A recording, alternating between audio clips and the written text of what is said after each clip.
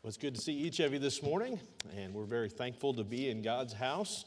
It feels like we missed out on a whole season of Christmas, and so we're going to wrap it all up in one package service here this morning. And no, it's good to see each of you, and it seems like years gone by, we've had really a whole month to celebrate Christmas together, but we've missed so many of your faces. And even today, we still miss your faces because we can't always see who we're talking to with these masks on today. How many of you would acknowledge that it's been a tough year? Is it, I'm telling you, this has been one of the years that you look back and you go, can it get any worse? And you hate to ask that question. I saw a meme this week, what if 2020 was just a trailer for 2021, and we'd all be in trouble. But we're here this morning to say that we have some good news to proclaim this morning. I'm telling you, mental illness is on the rise, and it seems like hatred is abounding on the political scene, and everything that you wish would go one way, it goes the opposite way this year. And we're holding out for hope and some other circumstance many times, but we realize that our hope is from above. Our hope is in heaven, and we look forward to proclaiming that message here this morning, the message of Jesus Christ. I want to invite you to take your Bibles and turn to John chapter number 1. John chapter 1, and I'm going to read John chapter 1, 10 through verses 14. And while you're looking for that, I'm going to read Luke chapter 2, verses 14. You know the Christmas story. Many of you have been familiar reading that at your own households through the years there. You're very familiar with this. And at the end of the Christmas story, we come to the angels, and we come to the angels proclaiming a proclamation, as Travis read this morning. But Luke chapter 2, verse number 14, the Bible says, "Glory to God in the highest, and on earth peace, goodwill towards men." As the angels proclaimed the Messiah had come to earth, that Jesus was born on this planet, they made an observation that there was peace on earth, that he would bring peace in the hearts of men. And then they made this observation, goodwill toward men. And the title of my message this morning is God's Gift of Goodwill Towards Men. Let's pray as before we read our text this morning. Lord, we do thank you and acknowledge that, Lord, you don't have thoughts of ill towards us. God, you're for us. God, you're not against us, as so many would frame the God of this universe against our will as a people, against our way, or limiting us in our freedoms and what we want to do and how we want to be happy. But God, all throughout the Scripture, you've proclaimed that your good news, your gospel, you've died for men, for God so loved the world. Lord, even your angel, Lord, made a declaration of that this Jesus that was born would be goodwill towards men. And I pray that you'd help us this morning as we understand what your goodwill is, as we see how we can respond to your goodwill this morning. And we ask all these things in Jesus' name. Amen. John chapter 1, verses 10 through 14, and the Bible says that he was in the world, and the world was made by him, and the world knew him not. He came unto his own, and his own received him not. But as many as received him, to them gave he power to become the sons of God, even to them that believe on his name, which were born not of blood, nor of the will of the flesh, nor of the will of man, but of God. And the Word was made flesh and dwelt among us, and we beheld his glory as of the only begotten of the Father, full of grace and truth. The Apostle John wrote the book of John and set out with this theme in mind. John chapter 20 and verse number 31 tells us the theme of the book of John. These are written that ye might believe that Jesus is the Christ, the Son of God, and that believing you might have life through his name. So we understand this morning that the Apostle John was writing this to the world. Many of the other Gospels were written to a specific sect of people, like the Jews or perhaps the Roman. But this particular Gospel, John wrote a dialogue to the world. And we understand the theme is that so that the world would come to belief in Jesus Christ. In other words, the response to the goodwill of God in mankind. The Apostle John was very descriptive on, as he lays out in John chapter 1, really a case for God's goodwill. We understand in John chapter 1 and verse number 1, the Bible says, "In the beginning was the Word, and the Word was with God, and the Word was God. The same was in the beginning with God. All things were made by him, and without him was not anything made that was made. In him was life, and the life was the light of men. And the light shineth in darkness, and the darkness comprehended it not." We understand that this light that lighteth every man, John lays out the case that we each have a conscience, a God consciousness, that we can realize that there is something beyond this life. We each have an eternal perspective. We know that there's more to this life after we die, and that conscience it speaks of our God consciousness, that there's more than just us out here. And then John goes on to say that he also sent John the Baptist to testify of who Jesus was. He later goes on to say that Jesus was that true light which lighteth every man that cometh into the world.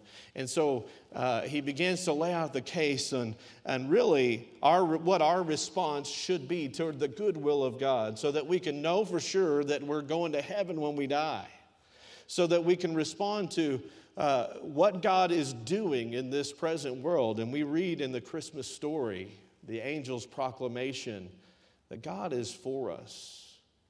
God has a good will towards mankind. I know God gets a bad rap in today's world. God takes all the blame for all the diseases, and yet he doesn't get the credit for the cures. God takes all the blame for broken relationships, and the wars in this world are all religious wars, they want to say, and because of religion we need to, and God takes the blame for that, and yet during times of peace God never gets the credit. God takes the blame sometimes for the hard circumstances, if we're honest, in our own life. We say, why? Why have you done this to me, God? Instead of asking, what is God trying to teach me? Have you asked that question this year? Maybe some of us this morning need to stop asking why God is letting this happen in this particular year and start saying, God, what are you trying to teach me this year? Exactly what are you doing in the world, and what is my part, and how would you have me to steward the rest of 2020?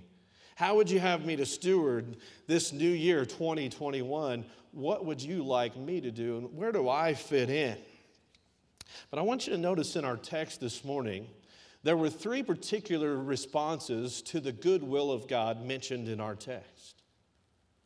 Three particular responses. Notice the three responses. Number one, we see in verse number 10, we see there is a blind dismissal. There's a blind dismissal. The Bible says that he was in the world, and the world was made by him, and the world knew him not. The first people group would be the people in the world that he's mentioned. And then the second one is the Jewish people. The Jewish culture, how did they respond to that? And then, of course, the third is the Christian. By the way, it's God's will that everyone come to the category of being a Christian. Do you know God's not leaving out anyone in this Christian category this morning? The Bible says that God's not willing that any should perish, but that all should come to repentance. And so if you're here this morning and maybe you're in the world's category this morning, you've not yet believed on the Lord Jesus Christ as your Savior, I want you to know this morning that you don't have to remain in this first category or have this first response that the world has this morning. You, like I did 20-something years ago, ago can place your faith in the Lord Jesus Christ this morning. You can receive of the goodwill of God towards mankind, and you can receive of the Lord Jesus Christ. And I want you to know this morning that He'll wash your sins away. He'll come into your heart. The Bible says that He'll make you a son of God. He'll adopt you into His family this morning. You don't have to remain in this first category. But what was the first category? What was this first response? I see there was a blind dismissal. You know, the world is not receiving the Lord Jesus Christ for various reasons this morning. And they just miss it sometimes because of this. They blindly dismiss it. The Bible says that He was in the world and the world was made by Him. Can you imagine? Missing the very Christ that made the world. We read in John chapter 1, all things were made by Him, and without Him was not anything made that was made, and yet the world missed what was right in front of them. Sometimes we have different value systems than different ways of viewing things as people, and sometimes we look at things differently as even God looks at them. I read of a little cartoon, the Peanuts. How many like the Peanuts cartoons there? The Peanuts cartoons there. I read of this story of Sally and Linus as they're sitting on their couch and listening to Christmas music. By the way, a confession there. I started listening to Christmas music a couple of months ago, okay? Secretly listening I needed something, right? Just something to give me those good endorphins or, the good feelings in there. So I started listening to that maybe a couple months ago, so don't be mad at me if I confess that and that's not you this morning. But that's just what we've been doing. I read the story here, or the little cartoon, how Sally is listening to this Christmas carol, and it said, 4 calling birds and a partridge in a pear tree. That song drives me crazy. What in the world's a calling bird, she says. And then Linus goes on to say, a calling bird is kind of a partridge. In 1 Samuel 26:20, it says, for the kings of Israel have come out to seek my life, just as though they were hunting the calling bird. And there's a play on words here that you see David was standing on a mountain calling and compared himself to a partridge being hunted. Isn't that fascinating? Sally says, if I get socks again for Christmas this year, I'll go even more crazy. We all have our different ways of looking at things, right? And sometimes we're not necessarily looking as the Lord sees it. And He was in the world, and the world missed it.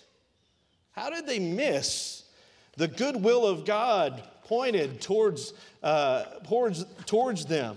They missed it. Well, there were some various reasons that the world missed it. Number one, I see a clashing world system. The world doesn't value the things that God values. The world doesn't value the same governing techniques that God values. They rule by force. God rules by service. God rules by influence. The government wanted power and oversight. Some things never change, right? And God says, I've come to earth to solve a very specific problem, and it's not solved through the government. By the way, I love the passage where the Bible says, the government shall be upon my shoulders. How many get an amen this morning there? He rules and reigns, and one day the kingdoms of this world will become the kingdoms of our God and of His Christ. I love that hallelujah chorus, how it declares the rightful place for man's governance. We understand that they may not have the same value system. They may have been looking at this time for someone with some money. The golden rule, he who has the gold makes the rules, right? They may have been looking for someone with some money, but the Bible says that Jesus didn't come that way. He was born in a lowly manger. There was no room for Him even in the inn. And at that time, they were even taking their last pennies, if you will, and taking it to go pay taxes, Mary and Joseph. The Bible does say that He did have wealth, but He didn't value that wealth. In 2 Corinthians chapter 8 and verse number 9, the Bible says, for ye know the grace of our Lord Jesus Christ. Though He was rich, yet for your sakes he became poor, that ye through his poverty might be rich. You see, he didn't have the same value system that we have. We may have been looking for somebody with money back in those days. And the Apostle John writes this, being the latter gospel. He's already seen the world reject him. He's already seen the Jews reject him. And now he's saying, look, he was in the world and they just missed it.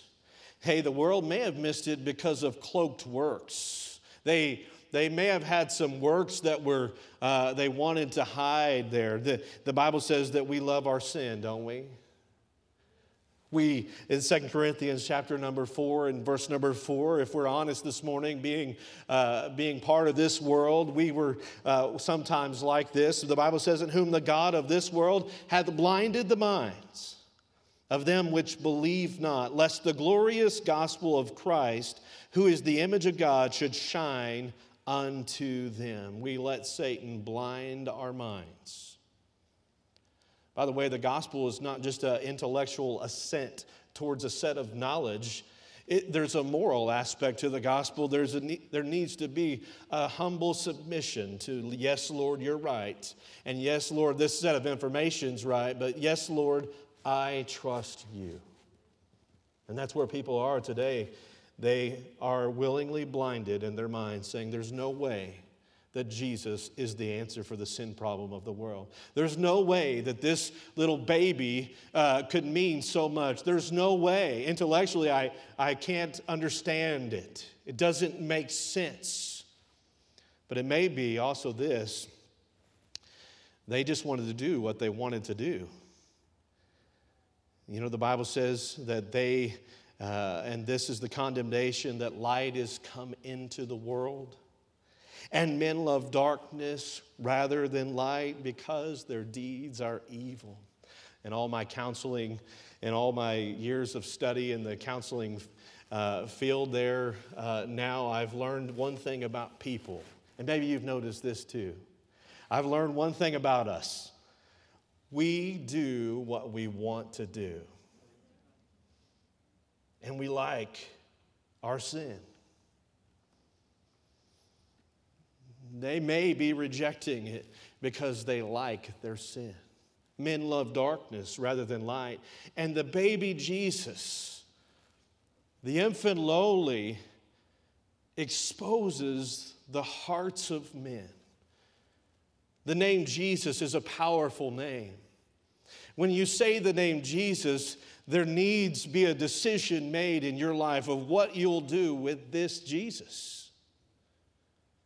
Because of who he was and what he did, it brings us to a decision about ourself and our sin and our trust and where we're trusting today. Well, not only do we see cloaked works, but it was clearly observable that the world was made by him. The Bible says in Romans chapter number 1 and verse number 20, for the invisible things from the creation of the world are clearly seen, being understood by the things that are made, even his eternal power and Godhead, so that they are without excuse. We have so many times they're looking for a data set. The world is looking for answers. It's stumbling in the dark, trying to find answers to the mental illnesses, to the sin problems, to the broken relationship problems. And yet Jesus came to set us free from our sin. And yet Jesus came to deliver us and give us hope in eternal life. And not only this life, the Bible says, I've come to give you life and life more abundantly. So not only do we have eternal life, but he came to give us life more abundantly right here and right now. And John experienced this clear creation evidence firsthand when he, in the book of Acts, among others, were beaten. and told not to preach in the name of Jesus Christ by the councils. And the Bible says in Acts chapter 4 and verse number 18, and they called unto them and commanded them not to speak nor to teach in the name of Jesus. But Peter and John answered and said unto them, whether it be right in the sight of God, or hearken you more than God, judge ye, for we cannot but speak the things that we've seen and heard. So that when we were further threatened them, they let them go, finding nothing that they might be punished because of the people, for all men glorified God for that which was done. For the man was above 40 years old, of whom the miracle of healing was showed. And being let go, they went into their own company and reported all that the chief priests and elders had said unto them. And when they had heard that, they lifted up their voice to God in one accord, and they said, Lord, thou art God. Thou hast made the heaven and the earth and the sea and all that is in them who by the mouth of thy servant David has said, why doth the heathen rage and the people imagine vain things? You see, this world is raging against Jesus today. And religious groups are imagining other ways to heaven creatively, and yet it's seemingly daily. There's a new way to heaven. There's a new religious guru out there. They're making things up in their own vanity of their mind and worship those things. Not only do we see, number one, the world had a blind dismissal, but number two, there was a blatant denial. Verse number 11, look in our text once again. And the Bible says, he came unto his own, and his own received him not. He came unto his own, and his own received him not. I saw a social media post yesterday by Benjamin Netanyahu, who was receiving his vaccination. And this, he was thanking the God of the universe. Oh, he may have realized that there was a God of the universe, but I want to tell you this morning, Benjamin Netanyahu is denying the very Christ himself. You know, it's not enough to acknowledge that God exists. The Bible says in the book of James that even the devils believe and tremble. They believe in a historical Jesus. They believe in that God exists, but it's just not enough to get you all the way to heaven. It's not enough when you don't receive him. And by not receiving the Lord Jesus Christ, you're blatantly denying the only way of salvation. He came unto his own, and his own received him not. Why did they reject him? Maybe it was a case of mistaken identity. They just didn't realize who was in front of them. I appreciated our pastor going through the book of Daniel, and one of my favorite messages was on the 70 weeks of Daniel, and realizing the timeline that the Jew would have realized that, hey, that Messiah would be cut off, and the triumphal entry of our Lord would have marked that going into the last week of the 70 weeks of Daniel, or that transition period between the 69th and the 70th week there. And any Jew could have looked at a timeline and said, hey, I don't know when he's coming exactly, but it's got to be one of these guys around this time frame. You see, God wasn't hiding it from the nation of Israel. It wasn't done in a chamber, if you will. It was done with proclamation of the world, that an angelic host would proclaim that this is the goodwill of God towards the world, not just the nation of Israel, but towards the entire world. It may have been a case of mistaken identity. They just didn't realize who they had in front of them. I'll never forget going to a family reunion. Several years back there, I was going to my family reunion, and I had, it was out at Fellows Lake there, and you rent one of those pavilions, and we kind of let the kids go and go down by the lake and just have a good time. Well, I didn't know exactly which pavilion we were renting, and so I was kind of feeling my way through Fellows Lake pavilions there, and my wife will never let me forget this story here, but we pulled up to one pavilion. She said, I don't think that's it. And I said, oh yeah, this is my family. I know this is it. These are the people, I haven't seen them in a while, but everybody grows up. And I don't look the same either. And so I parked my car and I got out of the car there and I started to walk in. The embarrassing thing was that one of my relatives was actually behind me following me, and he parked his car too. And I got out there and of course, there's a lot of people sitting at the pavilion, and the closer I got, now I have glasses, the more I see that these people are of Chinese descent. And I just had a case of mistaken identity. I did want to stay for the food, but I tarried off to my actual family reunion, and I said hello to that one and goodbye. And then, of course, they gave me a hard time at my family reunion, the people that were following me. It was just mistaken identity. I just didn't realize where I was at or who I was around or who I should have looked like. I think about the wise men, how they came from the east. They even realized who was the prophet and priest and king. Matthew chapter 2 and verse number 11. And then when they were coming to the house, they saw the young child and Mary, his mother, and fell down and worshiped him. When they had opened their treasures, they presented unto him gifts, gold, frankincense, and myrrh. They realized that Jesus was the prophet, priest, and king by the gifts that they presented. But the Jewish council rejected Jesus. They rejected him. In Acts chapter 2 and in verse number 22 through 24, the Bible says, "You men of Israel, hear these words.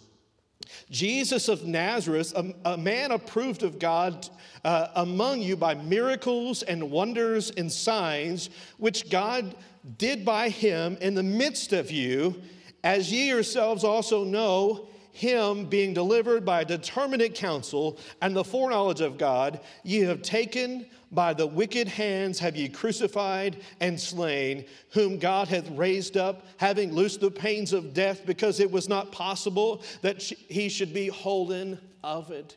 They didn't realize who they had crucified. They rejected him. They blatantly denied the Christ. They should have known him by now. John recalls, writing in his latter years, I could just see John with a tear in his eye. They should have known. It was our Lord. Acts chapter 2 and verse 29, the Bible says, "Men and brethren, let me freely speak unto you of the patriarch David, he who is both dead and buried, and is in his sepulchre unto this day. Therefore, being a prophet, and knowing that God has sworn with an oath that the fruit of his loins, according to his flesh, he would raise up Christ to sit on the throne. He, seeing this before, spake of the resurrection of Christ. And his soul was not left in hell, neither did his flesh see corruption. This Jesus hath God raised, whereof we are all witnesses. Therefore, being in the right hand of God exalted, and having received the Father of the promise of the Holy Ghost, he has shed forth this which we now see and hear. For David is not ascended into heaven, but he saith himself, the Lord saith unto my Lord, sit thou at my right hand, until I make thy foes thy footstool. Therefore, let all the house of Israel know assuredly that God hath made the same Jesus, whom ye have crucified, both Lord and the Christ." The book of Acts, Luke declares that he is both Lord and Christ. To the Jew first, the Bible says in Acts and in Romans, but also to the Greek. You and I realize today that Jesus is that very Christ. But how this people of the book, the Baptists and the Jews have always been known as people of the book. How did they miss it? Just mistaken identity? No, you know what else it took? It took some math ignorance. I don't know if they had to know every one of the prophecies to know that it was fulfilled in Jesus Christ, but John writing back, is saying they just missed it. He came unto his own, and his own received him not. How did that happen? Well, we realize that there are over 300 prophecies written about the Messiah. It wasn't like there were one or two and they just didn't understand which one applied and which one didn't. There are over 300 prophecies written about the very Messiah that would come. Now, if you do a little math here, we realize that just 8 of these prophecies, if they were fulfilled statistically, the chances of 8 of the prophecies being fulfilled by the same person would be 1 to the 10th power, or to the 1 or 10 to the 16th power. We realize that is a phenomenal number. The chances of Jesus fulfilling just 8 of those 300 prophecies, just incredible odds that it could be that very person. We realize if we just took 48 of those prophecies and said, if one person could fulfill 48 of those prophecies, there's a chance that it would be 10 to the 157th power. Now that's a octa quadra gilliatillion, in case you were wondering. And I'm like, tensies and onesies, you know, that's a lot of, it really, statistically, you would say, that's an incredible, that would be odd.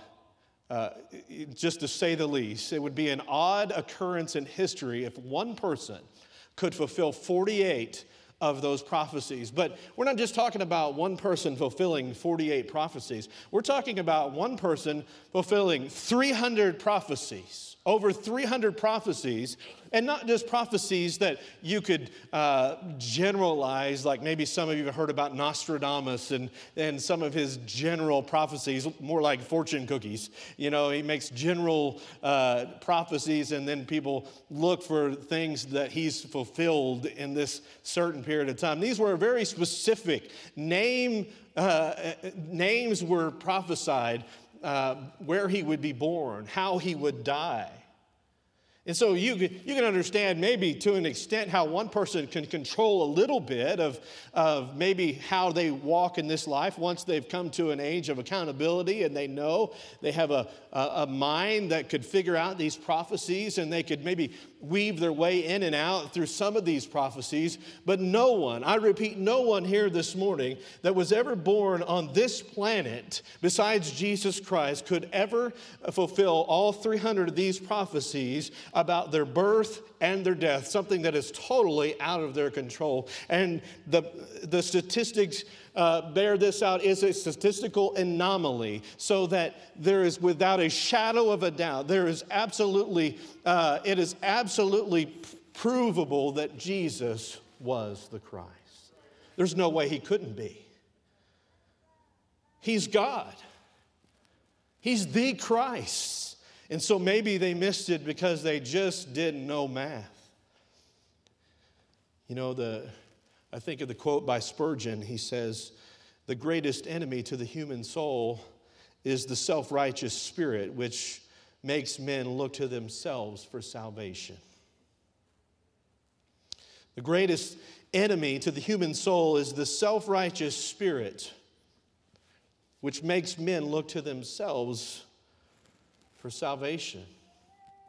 You know, he didn't do it the same way I would have done it. Salvation isn't the same way you and I would have thought it up. But look how salvation does come.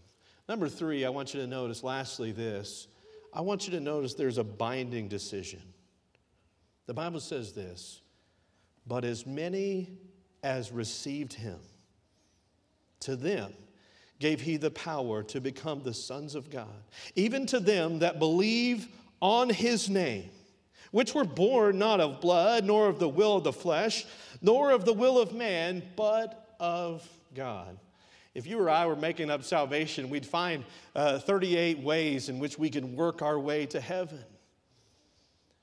And we'd give ourselves a pass on all of those 38 ways. You might justify me, and I might justify you, and we may sing Kumbaya together and think we're all going to go to heaven. But Jesus said, I'm going to make it easier than that. I'm going to do all the work. So then when Jesus came and gave goodwill towards mankind, he came to give goodwill towards mankind, but so that we can have a right relationship with God once again. The Bible says that we were at enmity with God because of the sin that we were born, this sin nature that we were born with. We were enemies of God. The Bible says, wherefore as by one man sin entered into the world, and death by sin. And so death passed upon all men, for that all have sinned. But God commendeth his love towards us, in that while we were yet sinners, Christ died for us. The goodwill of God towards mankind is a binding decision, so that if you'll receive the very Jesus Christ that died on a cross and was buried and rose again and paid in heaven for the sins of all of humanity, if you'll receive that payment or propitiation for your sins, the Bible says that he'll wash them all away. He'll make the payment as paid in full. I'll never forget the day that I got saved. February the 12th, 1997. I came to the end of myself. I realized there was nothing I could do to get to heaven. The Bible says it's not of the will of man. There's nothing in us that is good enough to get to heaven.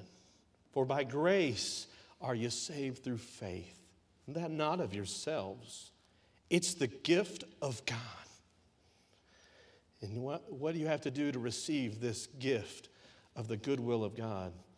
Is to receive by faith the Lord Jesus Christ. And that's what I did that day. I received the Lord Jesus Christ. And I'm here to tell you, my friend, I didn't think it would make that big of a difference in my life back then. When I prayed to receive the Lord Jesus Christ, I prayed a little prayer, and there was nothing good and inherently good about Tracy Nix.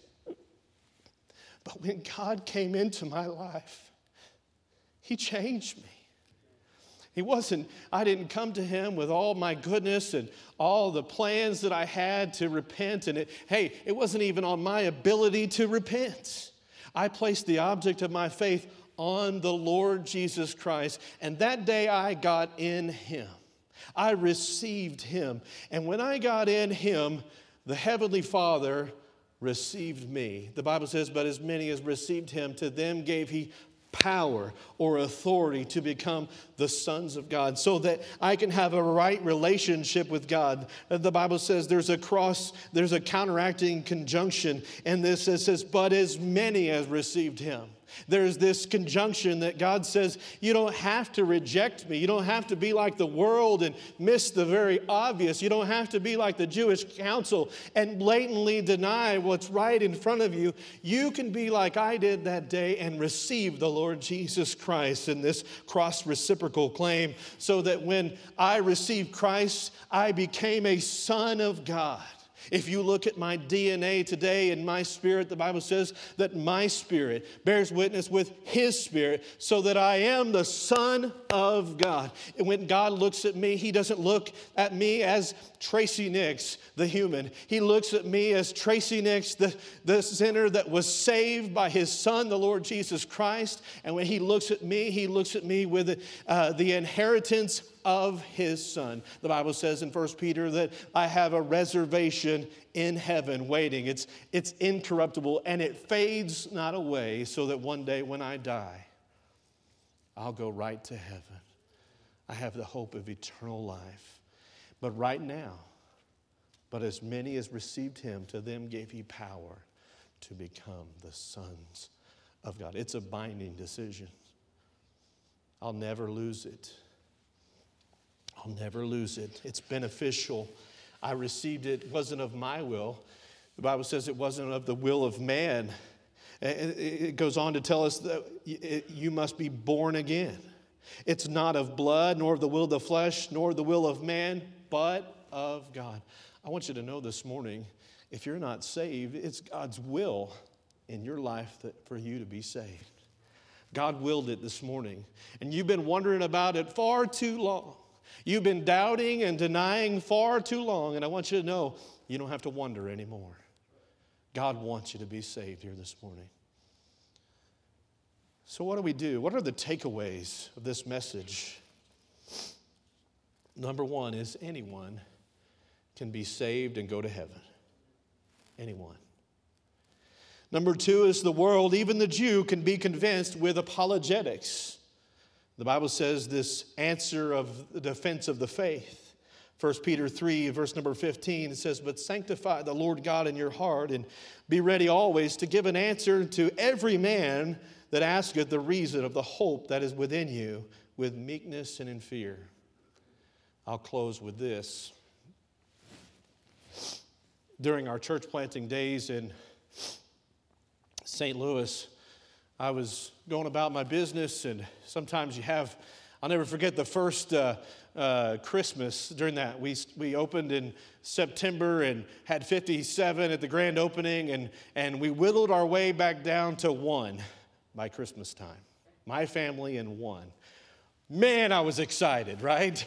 You just keep pressing on. You just keep going on. And I said, all right, God, this is the way it's going to be. There's going to be some ups and there's going to be some downs. And so I said, we're not going to base how we feel based on church attendance. We're going to get to meet some people and invest in their lives. And we began to get into the community there in St. Louis. I began taking a class at Missouri Baptist, and one of those classes so I can meet some people. And that's exactly what happened. I remember giving a little speech as we were learning how to teach a class, and we were teaching each other. And of course, I realized that not everyone in Missouri Baptist was a Christian, just because that name there. And so I gave my speech about Jesus. Being a preacher, I thought, this is a perfect opportunity. I'll speak of Christ and what he can do in your New Year's resolutions. And I did that, and I remember after class, this young lady coming to me. Her name was Rose. Rose said, "You wouldn't believe what happened to me. I just got married in September. This was now November." She said, "My husband left me. I'm living in my friend's basement with 2 kids. He left me because he told me he was a Christian when we got married, and now he doesn't know. He's an atheist." And she was heartbroken. She was heartbroken. His dad was a Pentecostal preacher, and he had his up and down days in that Pentecostal church where, it was not once saved, always saved, but sometimes you felt saved and sometimes you didn't, and you might have been living. He didn't know if there was even a God. He was so confused. And Rose came to me, and I said, "You need to meet my wife." She met my wife, and my wife began to minister to Rose. She began to come to our church plant there, and then in a miraculous way, James came to our church service a couple weeks later. They weren't living together. He had left her, but he had at least decided he would come to church with her. And I'll never forget James coming to that church service. I reached out to him and I said, "James, will you meet with me?" And he said, "I'd love to." So I remember going to talk to James in his confused state, and I said, "Let's go to Starbucks." So we met over there at Starbucks, and he began to tell me his struggles and his confusion and his doubts, and he wondered if there was even a God, and he began to tell me all that he thought. I remember this one simple question. I looked at James. I said, "James, what is your spiritual authority?" And he said, well, what's yours?" I said, "Well, mine's the Bible. I believe God's word." And James looked at me and he goes, "Well, that's mine too." And I said, "Well, that's good, James." And we began to talk some more. He began to kind of spill his guts there out in Starbucks to me. And he looked at me at the end of that conversation and he said, "Pastor, whenever I told you my spiritual authority was the Bible, it wasn't. I wasn't truthful. I realize now it had been me." He said, "But I want it to be the Bible." James agreed to a Bible study. James came to church the next Sunday, and he came to my house, and I can kind of tell if somebody's working you a little bit there. I've been around the block a time or two, and I knew James just kind of wanted to patch some things up with his family there, and it wasn't out to give him a hard time, but James kept insisting that I lead him to the Lord. There at my house at dinner time after the service. And you think, in a church plant, Brother Nix, did you lead him to the Lord? No, I didn't. I did not. Because James thought that he could get to heaven doing some good works to get there, and he liked Jesus too. And I thought, well, James, you're not going to make it to heaven that way. I'm not going to lead you to the Lord and have you give an honest answer before God when he asks you what you're trusting in. And you've told me, I know you'd have to tell him that you're not trusting in Jesus alone to save you. And he kind of argued with me back and forth. My wife and I were recalling this morning. And I never argued somebody out of salvation before, but I did that day. And he left kind of upset at me, and we agreed to disagree. And I knew he just wanted to get back with his wife, and maybe he had some other motives going on there. He wanted to kind of patch things up with her and say, look, I'm a Christian now. And you could see the handwriting on the wall there. And James texted me the next day. We argued back and forth whether it was works or grace, and he texted me a couple verses, and he said, you were right, Pastor. If it were grace, it's not of works. And if it were works, it's not of grace. He texted me that verse. And I said, that's awesome, James. And then the next Tuesday, he was scheduled to come into my office, and we were scheduled to begin a Bible study. Well, what you don't know about James is that James his mother had divorced his Pentecostal father, and she had left him, and she'd married a Jew. And her rejection of Jesus Christ was very blatant. And that's why James had been questioning about Jesus Christ. And James came to me with all kinds of objections that day. I remember sitting in my office, and I said, James, do you want to go through this Bible study, or do you want to go through some more of your objections? He said, well, let's go through them, Pastor. And he began, I remember one after another, and he said, there's no way that we can have eternal life and that we can know it and we can never lose it. There's no way I'm going to believe that. I began to open my Bible to John chapter 8 and John chapter 10. It says, I give unto them eternal life, and they shall never perish, and neither shall any man pluck them out of my Father's hand. For my Father which gave them to me is greater than them all. I said, how great are you, James? Are you greater than God that you can lose your eternal life when he said, I'll give it to you? and he said, no, I'm not. I remember the next objection was that there's no way that Jesus could be God. There's just no way. My mom says that Jesus can't be God. Of course, if you know anything about the Jewish religion, they deny Jesus being the very God. And I looked at John chapter 1 in our text here. We opened it to Colossians chapter 1 and Hebrews chapter 1. And James just hung his head and says, it says he's God. But my mom said, Pastor, there's no way that God would sacrifice children. That's what the God of Moloch does. James, open your Bible to Genesis chapter 22. And the Bible says, God said, Abraham, take thy son, thine only son Isaac, and offer him a burnt offering, a sacrifice. He says, I can't wrap my head around that. And I said, I want you to read the rest of the chapter, James, because it wasn't God offering children. It was God offering himself.